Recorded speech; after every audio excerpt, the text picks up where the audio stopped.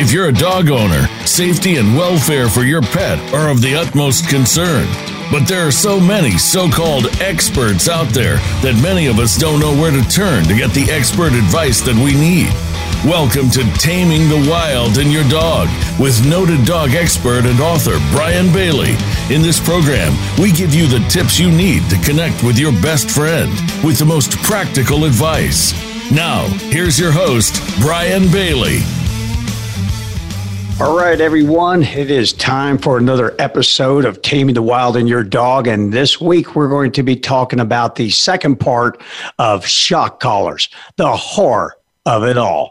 Oh, my God.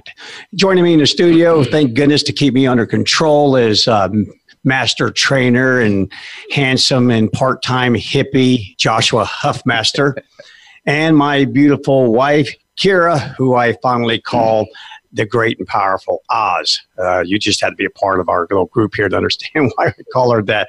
But anyway, let's get right to it. Last week, we spent some time talking about why are remote training collars, and that's what us skilled practitioners and people who have a actual clue as to what the device was invented for, what was intended for, versus the people who are absolutely clueless and ignorant. They call them shock collars. This is a device that has been around for decades. It has seen itself grow and morph into a tool just like any sort of technology. Now it is so refined in technology, it's literally up to the practitioner's hands at this point in their skill set and their knowledge. And I think we really need to focus on that. And so part of today's episode, it will be learning how to do that very thing, because it's just a device. It's just a piece of technology, and we are surrounded with technology. But yet why this one is so maligned, again, ignorance, period. If you bothered to do some real work with one, held one in your hands, actually applied it, if you actually had enough knowledge to apply it properly, then you would have a completely different opinion, because you would be seeing people owning dogs that would have no chance of owning a dog without it. You would see children with advanced muscular dystrophy in wheelchairs having service dogs that they would not be able to have without it. You would see outdoor recreationists, hunters, and people who just enjoy taking their dog to the dog park have it and have the enjoyment of doing so because they know how to use it. And we'd also be saving about 700,000 to $1 million per year that are euthanized for bad behavior. I know we talked on this last time about where the remote collar was 10, even 15 years ago, how they had 1, 2, maybe 3 different levels, and it was ouch, more ouch, and even more ouch. And that's, I think, where that stigma came from. I was working with a client just yesterday that he used to do with his hunting dogs back in the day. He used remote collars, and he was using the remote collar that we use here, our default remote collar that we go to. And he was going, man, this isn't anything like we used to use. This thing is awesome. This thing is awesome. He goes, this is nothing like what I used to work with. So even somebody who was pro with it wasn't educated on how the remote collar is used today. Yeah, it's morphed. It's evolved. It's like anything. I still remember the big old VHS tapes that you had to plug into your TV. I remember actually having to drive to the bank to deposit money. It's a new day and age, and there's nothing wrong with embracing technology. But before we get into, we got some time to spend on how to use these. But we had a couple of comments that came to us last week after the first part one. And one of these came from a supposed hotshot force-free trainer over there in the UK. And, I went home and I counted to 10. And it's a fast 10, I think. Yeah, I think it's probably a fast 10. But then I said, oh, what the hell? You freaking deserve it. This guy sends this little thing that says, don't you think this is enormously biased? I'm looking for scientific evidence, not gospel. Okay, well, here we go. First things first. I don't know how things work in the UK, but in this country, You are innocent until proven guilty. So therefore, if I'm doing something wrong, using a remote training collar, or the other 2 or 3 million Americans that are using them doing something wrong, then the burden of proof is on you, friend, not on me. You need to prove it. So you need to bring science and prove it. You also need to bring flat out testimonial evidence. I think it was gospel that got remote collars banned in the UK to begin with, was it not? Oh, who knows? Who knows? But when it comes to research, I pulled out one last week, research done by the British Columbia Society for Prevention and Cruelty of Animals. I didn't even get halfway through it, and I'd already shot 50 stinking holes in that. That thing looked like Swiss cheese, and I wasn't even halfway through it. So again, if you've got science, bring it. There's some more science. I'll just dig up one every single week, and I'll just put on the show every single week. Here's one that was put out in the Journal of Veterinary Medicine, and the title of the article was "The Effects of Using Aversive." Good God, Dave, that word has been beaten to death. Why don't you just say it the way it really is? Aversive training methods in dogs. And it was a review.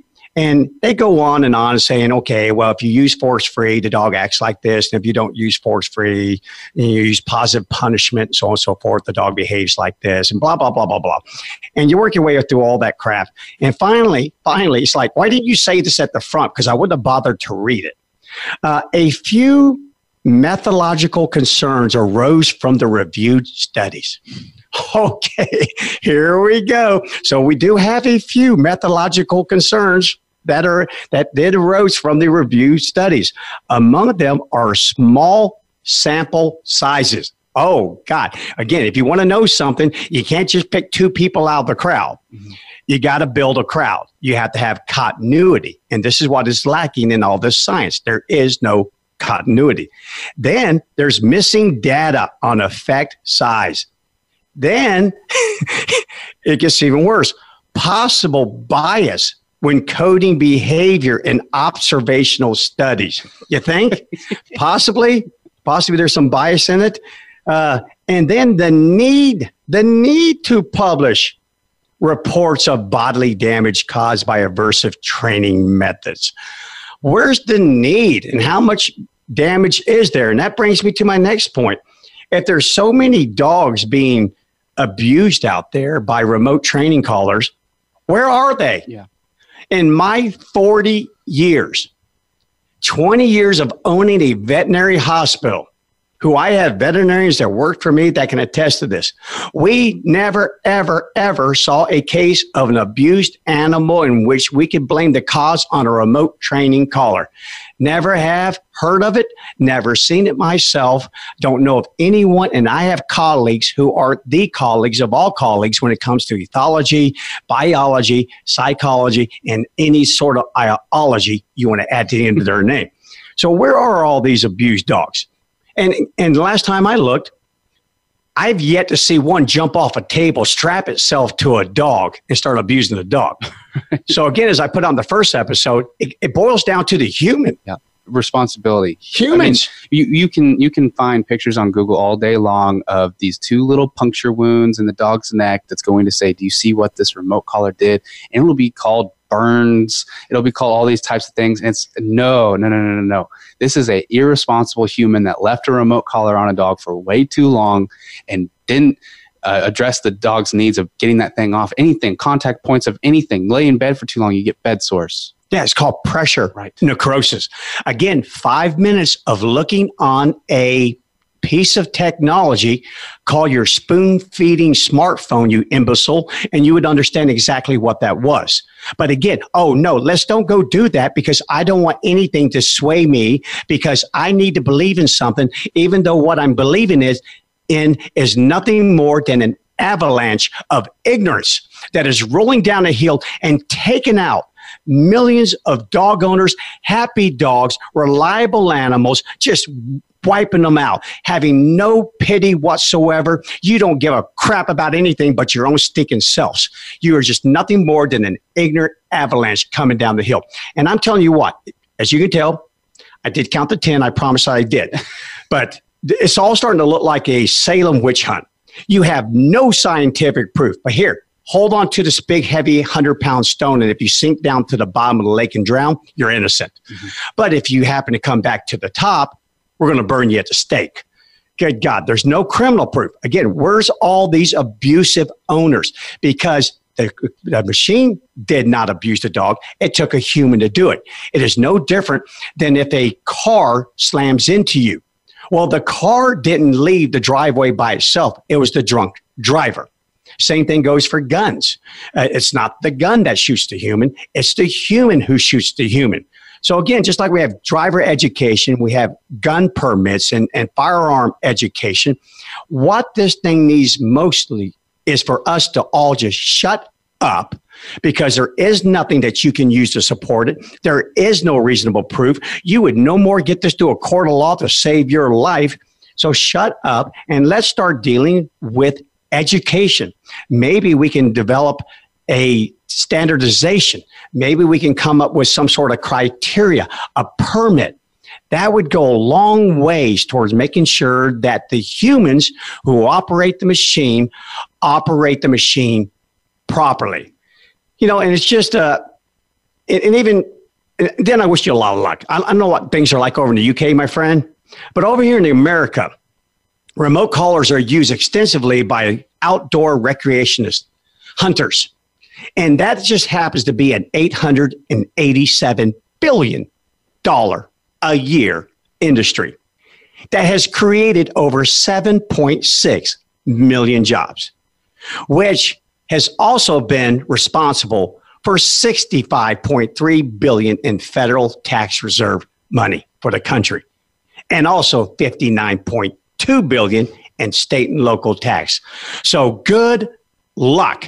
I didn't even bother to mention the companies that employ the people who do make the remote training collars in the laboratories. So good luck trying to get that ban here in the United States, because you're going to have to bring a whole lot more than your opinion. And let me tell you where some of that opinion comes from.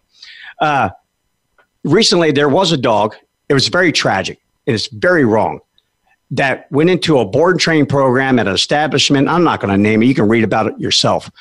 Went in there and lost 16 pounds. And when you go in and you're 32 pounds and you come out 16 pounds, that's like a human going from 200 to 100 in 2 weeks, you're going to die. Mm-hmm. Your organism will probably not survive that.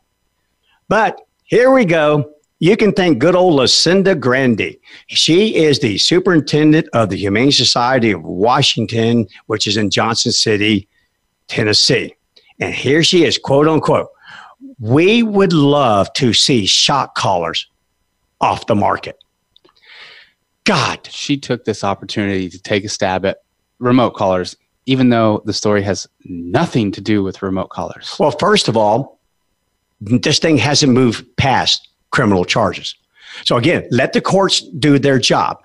Liability and the laws of this country were based upon the reasonable and prudent person. Let justice do its things. If they're wrong, they will be proven wrong, and they will have to deal with the justice system of America, and rightly so. But however, to sit there and use your position as a supervisor of a humane society and blatantly say and give the opinion and to represent that shock collars are bad, remote training collars.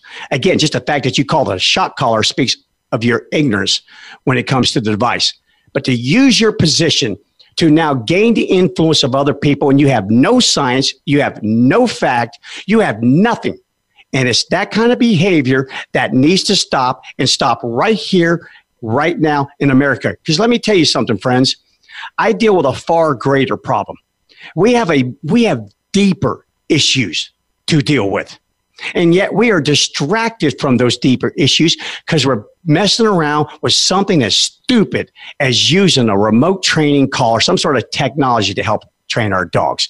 Okay, God, I'm just saying I'm going to spend a whole lot more time on it because it's just not worth it. And besides that, wolves don't care about the opinion of sheep. It just makes me mad because why? Let me tell you a little bit about myself. I deal with the dark side of dogs. I deal with the side that most people don't know how to deal with, nor do they want to deal with it.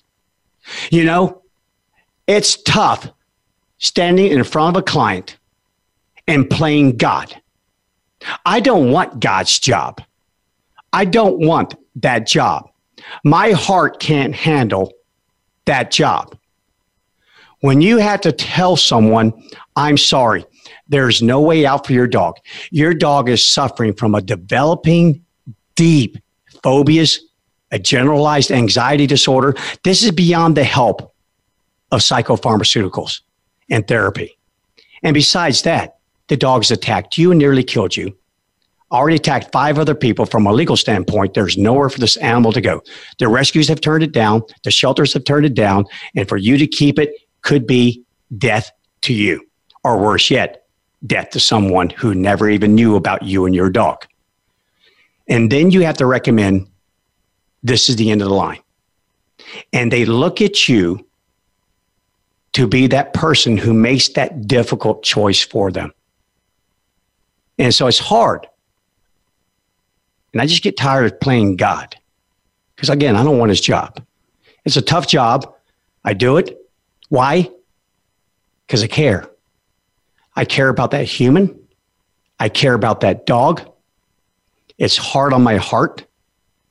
I have to practice my skills every day. Every day. I have to learn more. Because why? It's getting worse. Worse. Dogs that are suffering from phobias, mental disorders now comprise over 20% of the dogs living and breathing today. And when you are this way, when the neurons in your brain are destroyed, when the neuronal receptors are suppressed and damaged, your ability to assimilate the information coming into your brain is not accurate. Why in the world did we come up with the words paranoid, depression, suicidal, phobic, OCD? Guys, if you think that dogs can't suffer from that, think again. In a few weeks, we're going to come up with a 3-part episode that's going to talk all about canine pharmacotherapy. But let me put to you this way. In the words of Dr. Franz de Waal, why would we study, if it weren't for continuity, why would we study fear in the rat amygdala to treat phobias in humans if it weren't for that continuity, if the mammalian brain wasn't the same? So again, we need to start thinking more about that, because the number one reason why we're even dealing with dogs with mental disorders isn't because of abusive owners with remote collars. Yes, that can contribute to it, and someone else can contribute to it with whatever methodology that they use. But the number one reason we're dealing with it is genetics. We need to focus more on genetics. We're not doing a good job. There's a credo in science. Unhealthy mother equals inappropriate parenting, which then equals progeny ill-equipped to deal with the dynamic stressors of the ecosystem. We need healthy mothers, and that's not means a mother's got an upset stomach. This is a mother whose bloodstream is not raging with corticosteroids, damaging her brain neurons, brain dysfunction. Now that goes right into the womb, right into those embryos, right at the time when the brain is first being developed. And here we go. We have an animal already predisposed. A huge domino has already fallen. And even in the shorter scheme of things, let's not even bring up the inability to handle adversity because you've been sheltered from it your entire life. Yeah, it's you can go back to that argument and again, all day long. Okay, so if we're not supposed to use any sort of positive punishment to an animal, again, what was a positive punishment? What does that even mean? You're adding to the environment. You're adding to it, not taking away from. It's not a marketing tool. There you go. We're not saying it's if I look at my dog with my best Clint Eastwood look, like, go ahead, pup, just keep chewing on that. That's positive punishment. If I say no, if I go, booey, bad dog, that is all positive punishment. Oh, but God, we're not supposed to do that. So let's just let them run rampant. But here's the funny thing, that with dogs, they use positive punishment at a much higher degree to influence the behavior of humans at a rate of 14,000 times per day. 5 million people are bitten in this country per year. 29,000 have to undergo reconstructive surgery. Most of those are children. They do it. And if they do it to us, they do it to dogs. And if they can give, then nature must have built them to receive, to be able to receive. They're not built out of stinking tissue paper. Good God, they've got claws and fangs, and it's what drives them and dictates how they negotiate through the world in which they live. They give it, they receive it. Mama wolf gives it, mama dog gives it, pups receive it. Then pups grow up and become parents, and they give, and their offspring has to receive. We have to understand we are the more intelligent species within this relationship. We have to be able to learn how to speak their language in order to communicate. We can't hope that they understand our language so that we can communicate. No matter how much you treat your dog like a baby, your dog is still going to treat you like a dog. There you go. I've never been a human. I always tell people all the time, if some alien landed right here, right now, with 8 arms or tentacles and staring at me, knowing me, I'm probably just going to walk right over there and go, hey, brother, welcome to planet Earth. It ain't perfect here, but welcome here nevertheless. And I'm going to stick my hand out there, and all of a sudden I could just get killed by that thing. Because my gesture of extending my hand could have been interpreted by that creature as something hostile. Dogs are no different. They're our gestures, our movements, our voices. It is always a learning process from the minute they are born. And they've never been a human. They have to learn how to live with humans. As a dog, by the way. As a dog. Amen. All right, guys, we are going to take a short break because, I either need to stand up or turn around or whatever, but we're going to get back at it. When we come back, we're going to talk about how, if you choose to use a remote training collar to train your dog, to develop husbandry skills, off-leash obedience, just maybe to enhance your on-leash obedience. Whatever you decide to use it for, there are do's and don'ts. You must know how to use this tool correctly. So therefore, we're going to take a short break, and when we come back, we're going to dive right into that. So in the meantime, sit, stay, and hold on tight because we're coming right back.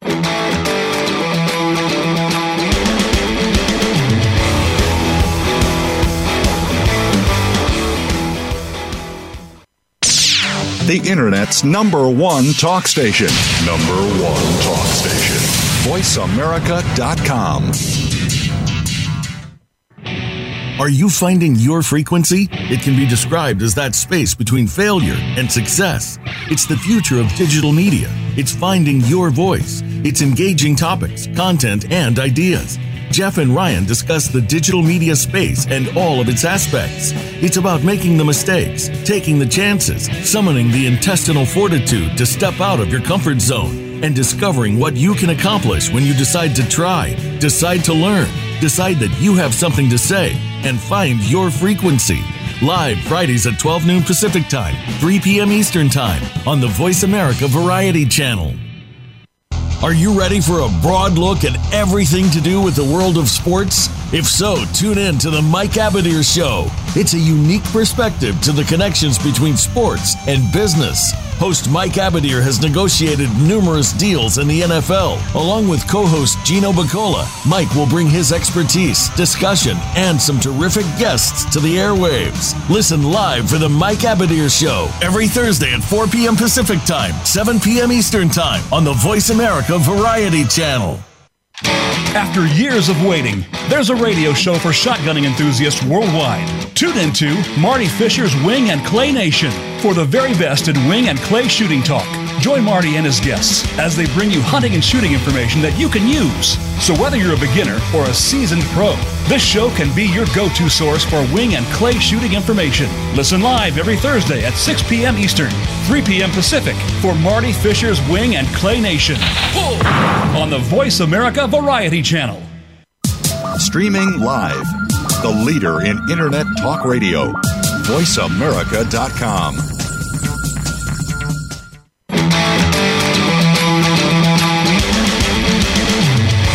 You're listening to Taming the Wild in Your Dog.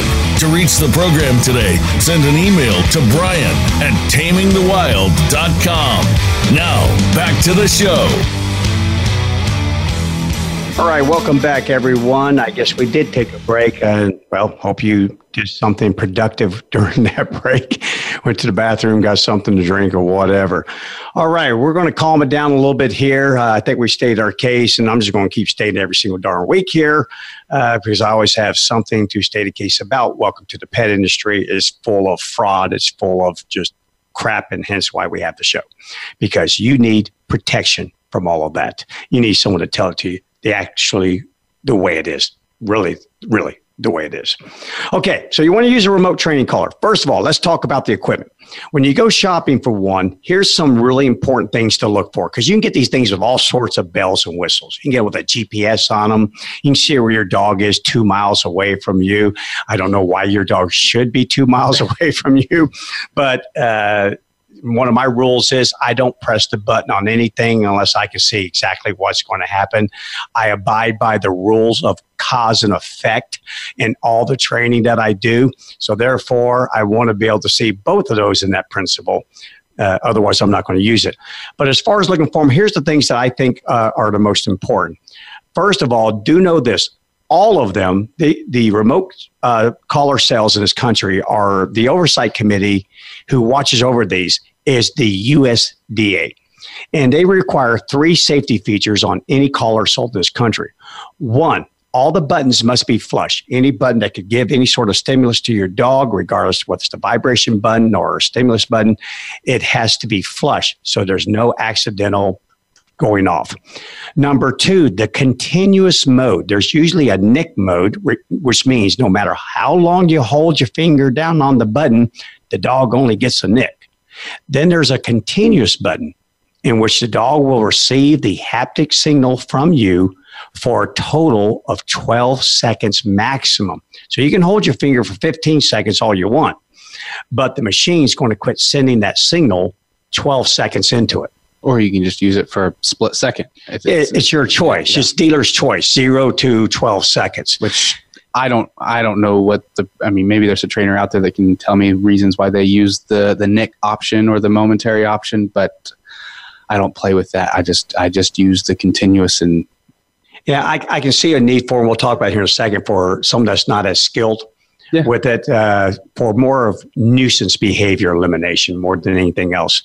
And then the last thing that they're going to require is that at the highest level, let me say that again, at the highest level, it cannot harm the dog, meaning your dog's you're not going to have a defib machine sitting next to it. Not going to create a stroke. Again, now they're taking into account that your dog does not have any underlying medical conditions like cardiomyopathy and things of that sort there, or a history of epilepsy or anything of that sort. So again, you may want to check with your vet, make sure your dog's just good, solid. And then after that, you can go.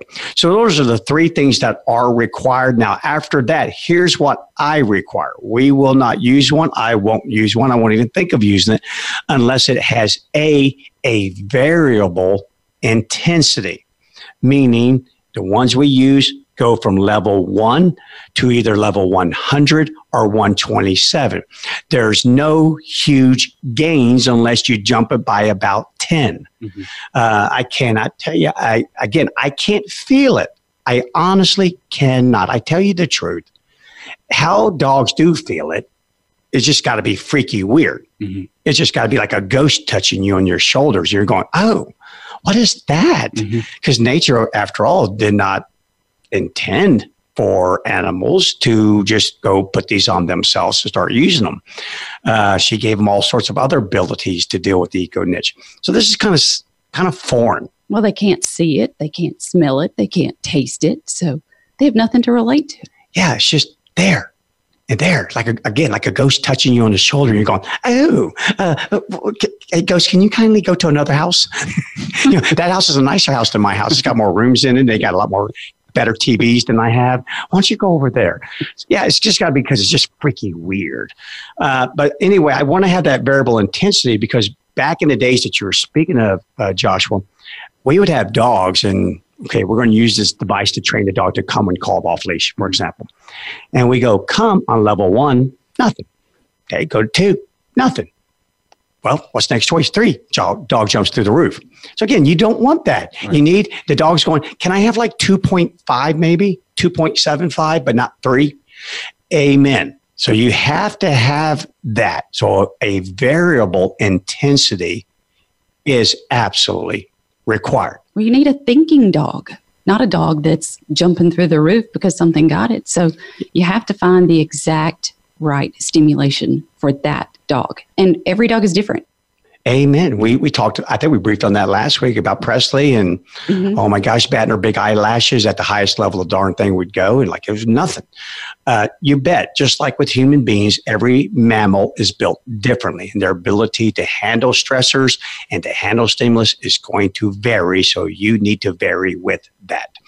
Okay. So that's what I require. I've got to have that variable, stimulus. And then after that, as far as range goes, you can get these things with incredible range. I'll take the 400-yard range.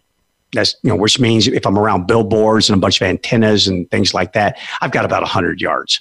Yep. And that's good enough for me. I'm that way now because I live in the suburbs. But back when I was living on property, 78 acres, I had to have that half mile to a full mile range because I used the silent recall with that vibrate to get my dogs to come back, time to eat, whatever.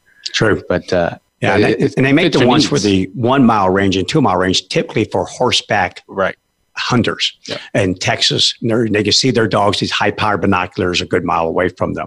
Okay, so now we've got the equipment. Other than that, if your dog swims with it on, if you have a dog that's going to be doing duck retrieval for you or is swimming in your pool or going to the beach or jumping into the lake or what have you, you'll want to make sure your device, and I honestly don't know if I know of any that are not waterproof, meaning the collar that the dog wears. You'll want to make sure that it is. And just so you know, they don't feel it more because they're in the water. They may feel it better, meaning there may be more consistency and them actually feeling it with wet fur versus fluffy fur that's pulling those contacts away from the skin. So no issue with that. Okay, so now let's just get right into, we've selected our device, we've put it on our dog, so that's the next thing. Put it on snug. You will see 2 contacts on your receiver, the part that goes on the dog. Make sure those are touching the dog's skin.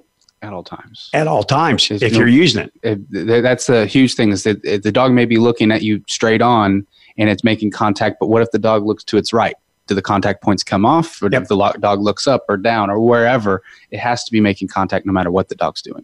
Yeah, my rule of thumb is this. A lot of dogs shake. Yep. If your dog ever goes and shakes, and that collar went from right underneath their muzzle to behind their right ear, too loose. And don't always go by the 2-finger thing. Everything says 2 fingers. I don't know who came up with that. Have you ever seen different people's fingers? You got fat fingers. You got short fingers. You got long, skinny fingers.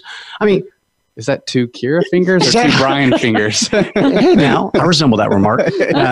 So it's, Dad, okay, just grab the receiver itself once it's on your dog.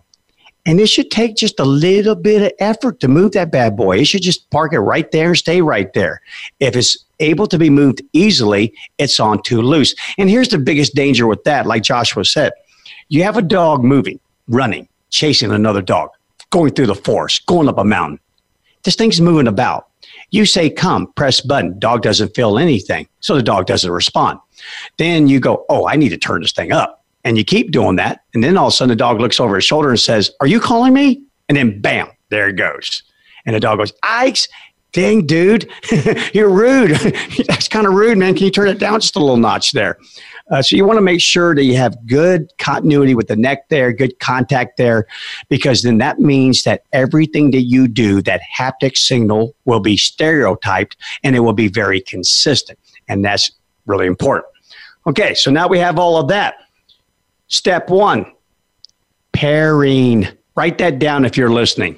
Talk it into your iPhone, whatever you have. Tell Alexis to remember it for you. pairing.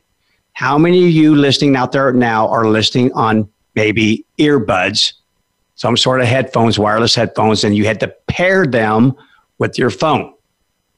You have to do the same thing behavioral wise with a remote training collar. It is not a remote control. And keep in mind, the dog's going to pair no matter what. We just have to intentionally pair with what we want to be paired with. Yes, and therein lies the danger. Right. They do their own pairing. I remember Kira and I bought an SUV, and I hate buying vehicles. I hate being at the dealership. Kira will spend 7 hours there haggling over $50. And it's not the money. It's I just going to win. And I will win at all costs. Me, I'm gone. I'm out of there. I just can't stand it. So I'm gone. So she gets this SUV. And that night we go out to dinner. She lets me drive it. I'm driving down the road, having a good old time with my wife in the new car. And I decide to change lanes. And next thing you know, my butt starts vibrating. And I swerve back to the right because I'm thinking, oh my God, I just hit something. I just hit something. And come to find out, that's actually put in the vehicle to make sure you don't hit something. But the irony behind it is I almost hit the guy next to me because I freaked out when it went off and overcompensated and went past my own lane. It's just, but again, Kira's laughing because she's already knows this. She's already paired it. And I'm going, oh, so vibration on butt, I paired that with this, don't make sure you turn on your turn signals before you change the lanes. That's all called pairing. With a dog and you're training it with a remote training collar, you must start off, regardless of if you're going to use it for obedience, and we're going to get to a second here, we're going to talk about nuisance behaviors with it, use it for nuisance, that means non-obedience. But with obedience, whether it's on leash to enhance it or off leash, first things first, remember they don't know what it is. So I'll typically take a dog and I'll use a command that they already know. They already learned it on the leash. So they know. Sit is a great one.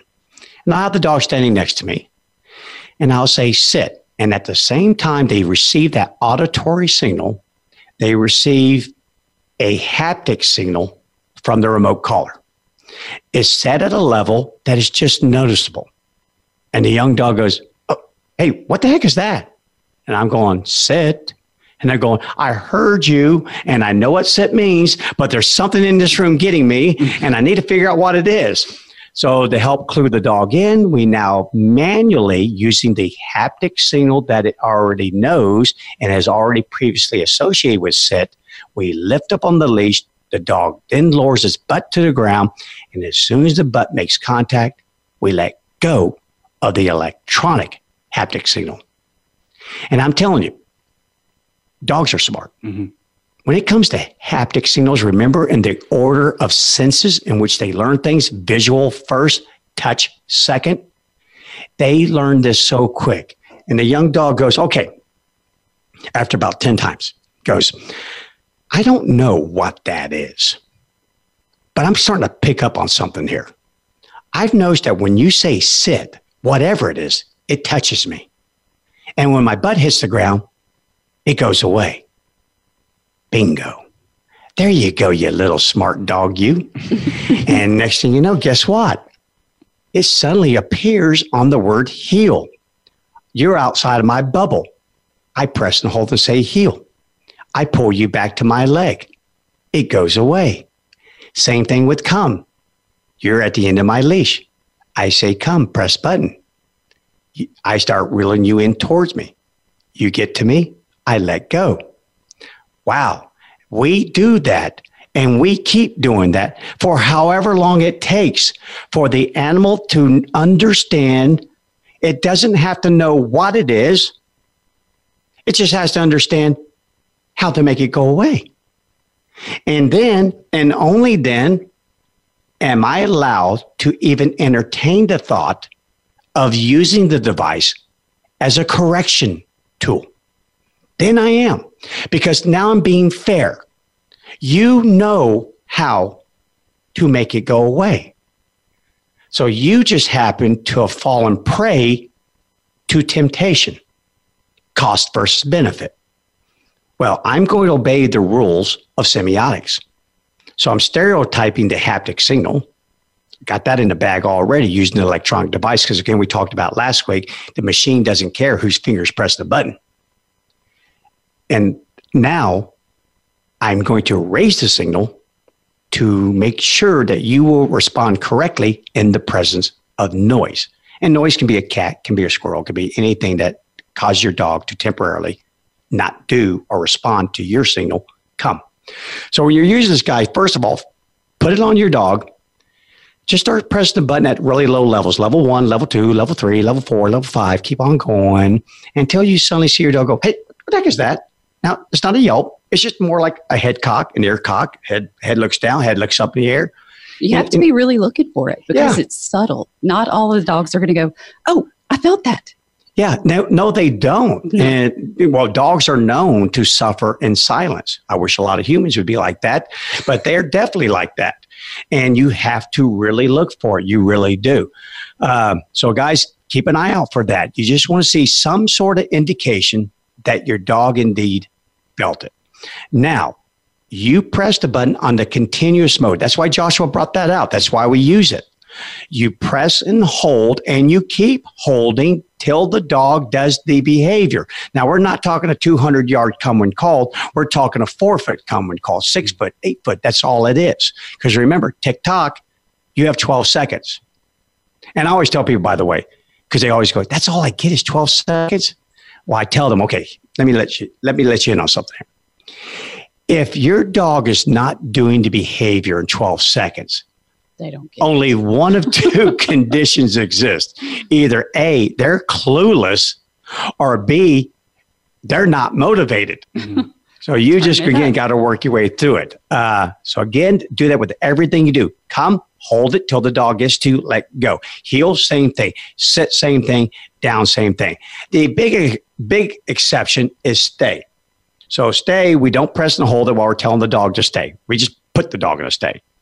And then when the dog starts to move, we say no, phooey, yeah, bad dog, whatever, and then press the button then. Don't count on this during the pairing phase. That button is not a correction. Corrections will have to come in other forms, either with a leash, the long leash, your voice, whatever. That's not the correction. It's pairing. And then when your dog demonstrates to you, oh yeah. In other words, how will you know that? I never press this button.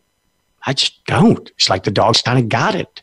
Mm-hmm. Now you're ready to slowly, incrementally take it up a notch. Take it up. Keep doing it because you'll have to do it. Dogs will fall prey to temptation. And then you got to tap in and go, oh, I know, I'm sorry, my bad. I guess you didn't realize that you still had to come, even though a squirrel just ran right in front of you. Yeah. And a little piece of advice, when you get to that level, intentional distractions are preferred, not unintentional distractions, because you need to be prepared to utilize the remote collar effectively. Yep. And then, and only then, do they now know, once they know how to turn it off, you can start to remove your physical tether, called the leash, because now your tether is invisible, but nevertheless, it touches them at a distance, through windows, through walls, upstairs, downstairs, even in the neighbor's house, if they happen to go over there. That's why it's so cool. You want something that you can teach quiet? Oh my gosh, I love that I can be upstairs, bark, bark, bark, bark, bark, quiet. Thank you. Silence is golden. I think it's important to mention that sometimes in the pairing stage or phase, we see a little bit of a drop in attitude with the dog when they're trying to figure it out. They're just a little confused right then.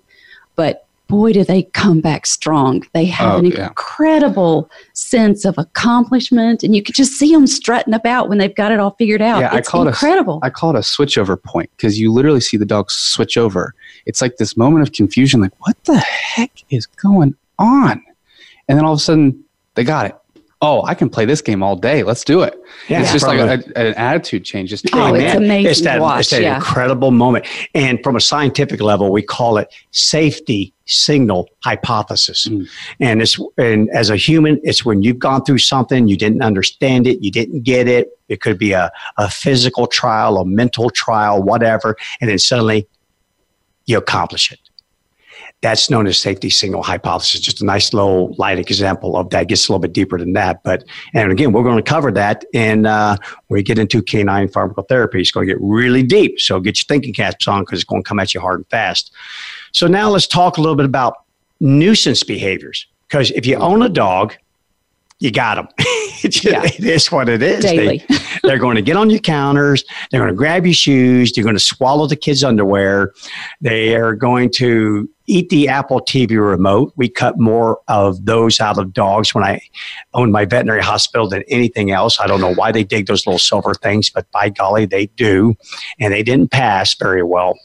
So there are nuisance behaviors with dogs. Now, this is not associated with obedience. So here's the deal. With obedience, you are involved. The dog may not know what the signal is, but the dog should think the signal is coming from you. Mm-hmm. Yep, that's me. Hence why I can have 75-year-old petite grandmother who can own the 80-pound, fire raging through its fur golden doodle. They're all like that. It's the only reason why she can have a high quality of life and the animal can share the high quality of life with her because she has power, kind of like something out of a Marvel comic movie. You got power. You got the ability to control the animal, to say, hey, I love you, dog, but you really need to quit chewing on my sofa. I had to use 2 of my retirement checks to pay for that thing. And besides that, you swallow that leather and it could kill you. So I'm going to save you from yourself. So nuisance behaviors elimination, it's great. And the biggest key with that is, the reason why it's so great is because you are not involved. Hence, full-time, 24/7, 365 reliability. And who can't use that? That's a wonderful thing. Like Kira mentioned last week, litter box in our house, I'm good. It wasn't me. I didn't get them. The litter box got them. Same thing with the kitchen counter. Same thing with the drawer microwave. Poke your little nose in there and the darn thing's going to get you. There are things that are awesome. You go into my flower bed, mulch. Gosh, dang, that mulch is hot. You might want to put that in your mouth and swallow that. It's awesome. So when you're doing nuisance behaviors, number 1, don't yell no. Booey, bad dog.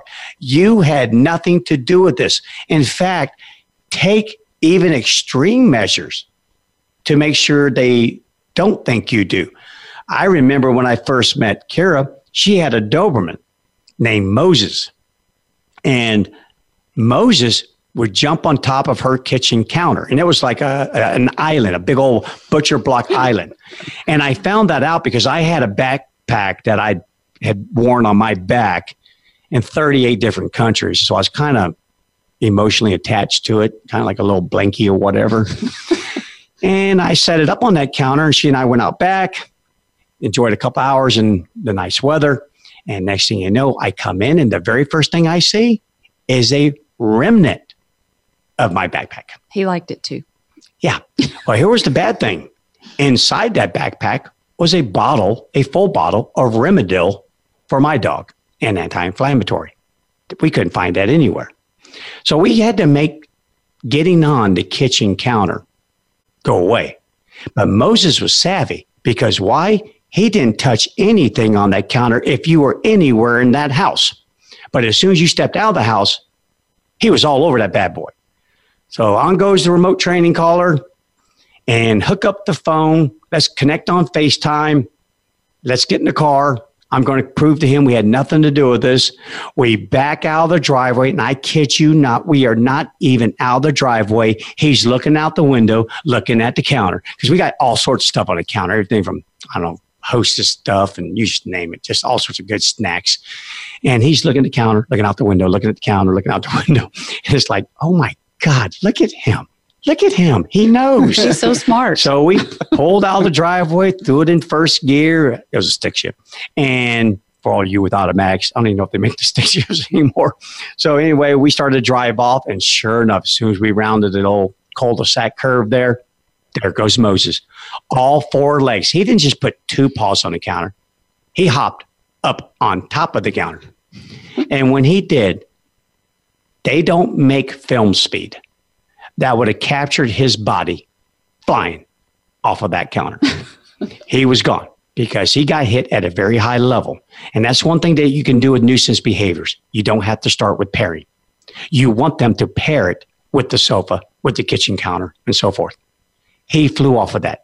And what, Karen, the next 3 years that we owned him, never got on that counter again. Never. He went and ate the sterno log out of the fireplace instead. Yep, he did that. So we had to go work on that too. But anyway, so again, welcome to owning a dog. You get nuisance behaviors. But that's what ridding nuisance behaviors can become with a remote collar. You remove yourself from the scene. You want them to make that natural association that you spoke of, Joshua, the one that they will do left on their own. It was the thing I was touching. It'd be no different from us if I'm running my hand across this table that we're sitting at right now. And suddenly something sticks me really hard. And I go, ow. I'm not going to look over at you two and go, why'd you do that? No, I'm going to look down at the table and go, what the heck got me here? Holy moly, I'm not going to touch that spot until I figure out what it is. Yeah, welcome to life on planet Earth, called cause and effect. And that was one of my arguments for my hotshot over there in the UK. You know, cause and effect, the principle of it is science. It is science. And I used the example in my reply. If I throw a stone up in the air and the thing comes back down and smacks me in the head, science can tell me why that happened. Meaning taking into account the laws of gravity, trajectory, mass versus air mass, so on and so forth. But it would do nothing from an absolute standpoint, meaning absolutely do it, as far as persuading me not to throw another stone in the air. It would tell me why I could be hit again, but would it motivate me to not throw a stone in the air? Possibly not. What would motivate me would be the effect of that thing smacking me in my head and me going, ow. That is called cause and effect. And that is science. And a skilled practitioner in any science uses that day in, day out, regardless of what they're doing. So those who handle remote training collars, who have even half a clue, rely upon the science, the one that doesn't have 50 million holes punched in it in the first two sentences, is not missing data. It doesn't depend upon if you're biased or not. Well, I like shiny white rocks. I don't like the granite ones. I like the smooth polished ones if they're going to smack me in the head. It doesn't give a crap about that. Darn thing's going to come right back down. If you throw it the same way and you walk underneath it, it's going to smack you in the stinking head. There's nothing worse than that. It's so that's cause and effect. It's cause and effect. I remember my military days firing up a mortar. Yep, little grenade launcher. Little M79 went straight up in the air, and I thought I was shooting a flare, but I shot a grenade. And the bad thing with that is, once you realize that, which is about half a second after it leaves the barrel, you go, now what do I do? Which way do I run? Do I lay here? Is it going to land dead smack in the middle of my back? Or do I run? But then you go, no, I don't want to run because I could run underneath the darn thing. So that was a horrible 40 seconds. It was just absolutely horrible. And it's horrible for all the guys around me because they are doing the same thing, getting into the tightest fetal position you can possibly get into, wishing you could just crawl underneath the earth at that moment. Yeah, that 40 seconds lasted 40 years. And I aged 40 years from it. And thank God, gravity took us somewhere else and no one got hurt from it. But had that landed, blowing off my leg, guarantee I would have never done that again. And as it was, I never did it again anyway, because science proved to me that that was the wrong thing. So guys, when you use a remote collar, basic rules in summary real quick. 1, Get a device that has a variable intensity. 2, go through pairing. Pairing. Your dog must associate the new, weird, funky, ghost-like haptic signal with the command, with the other signals. Once that is done, you can slowly, incrementally take up the signal so you can correct your dog and say, hey, remember what signals are for? Remember the episode that we had on that? It's there to influence your behavior. I love you, dog, but you are about to run across a road. And you're going to get killed or have a motorist swerve and miss you, and they get killed. So therefore, you need to come to me. You need to come to me right now. So now you take it up and you use it that way. For nuisance behaviors, we simply don't say a word and just press the button. If they keep repeating the behavior, turn it up. Okay, guys, if you've got any more questions on remote callers, reach out to me to Bryan with the Y at tamingthewild.com. Next week, I'm excited about next week because we have Dr. Carr Kelsey in the house. The heat is on, and we're going to talk about summertime maladies. Heat is hard on dogs. Heat is hard on Bryan. I hate summertime. But we're going to need to talk about heat exhaustion, heat stroke, fleas and ticks, allergies, heartworm, and a whole bunch of other things that can happen and will happen to your dog if you don't watch out for it. So join us next week as we have Dr. Carr Kelsey in the house. The heat is on. It's been great talking to you.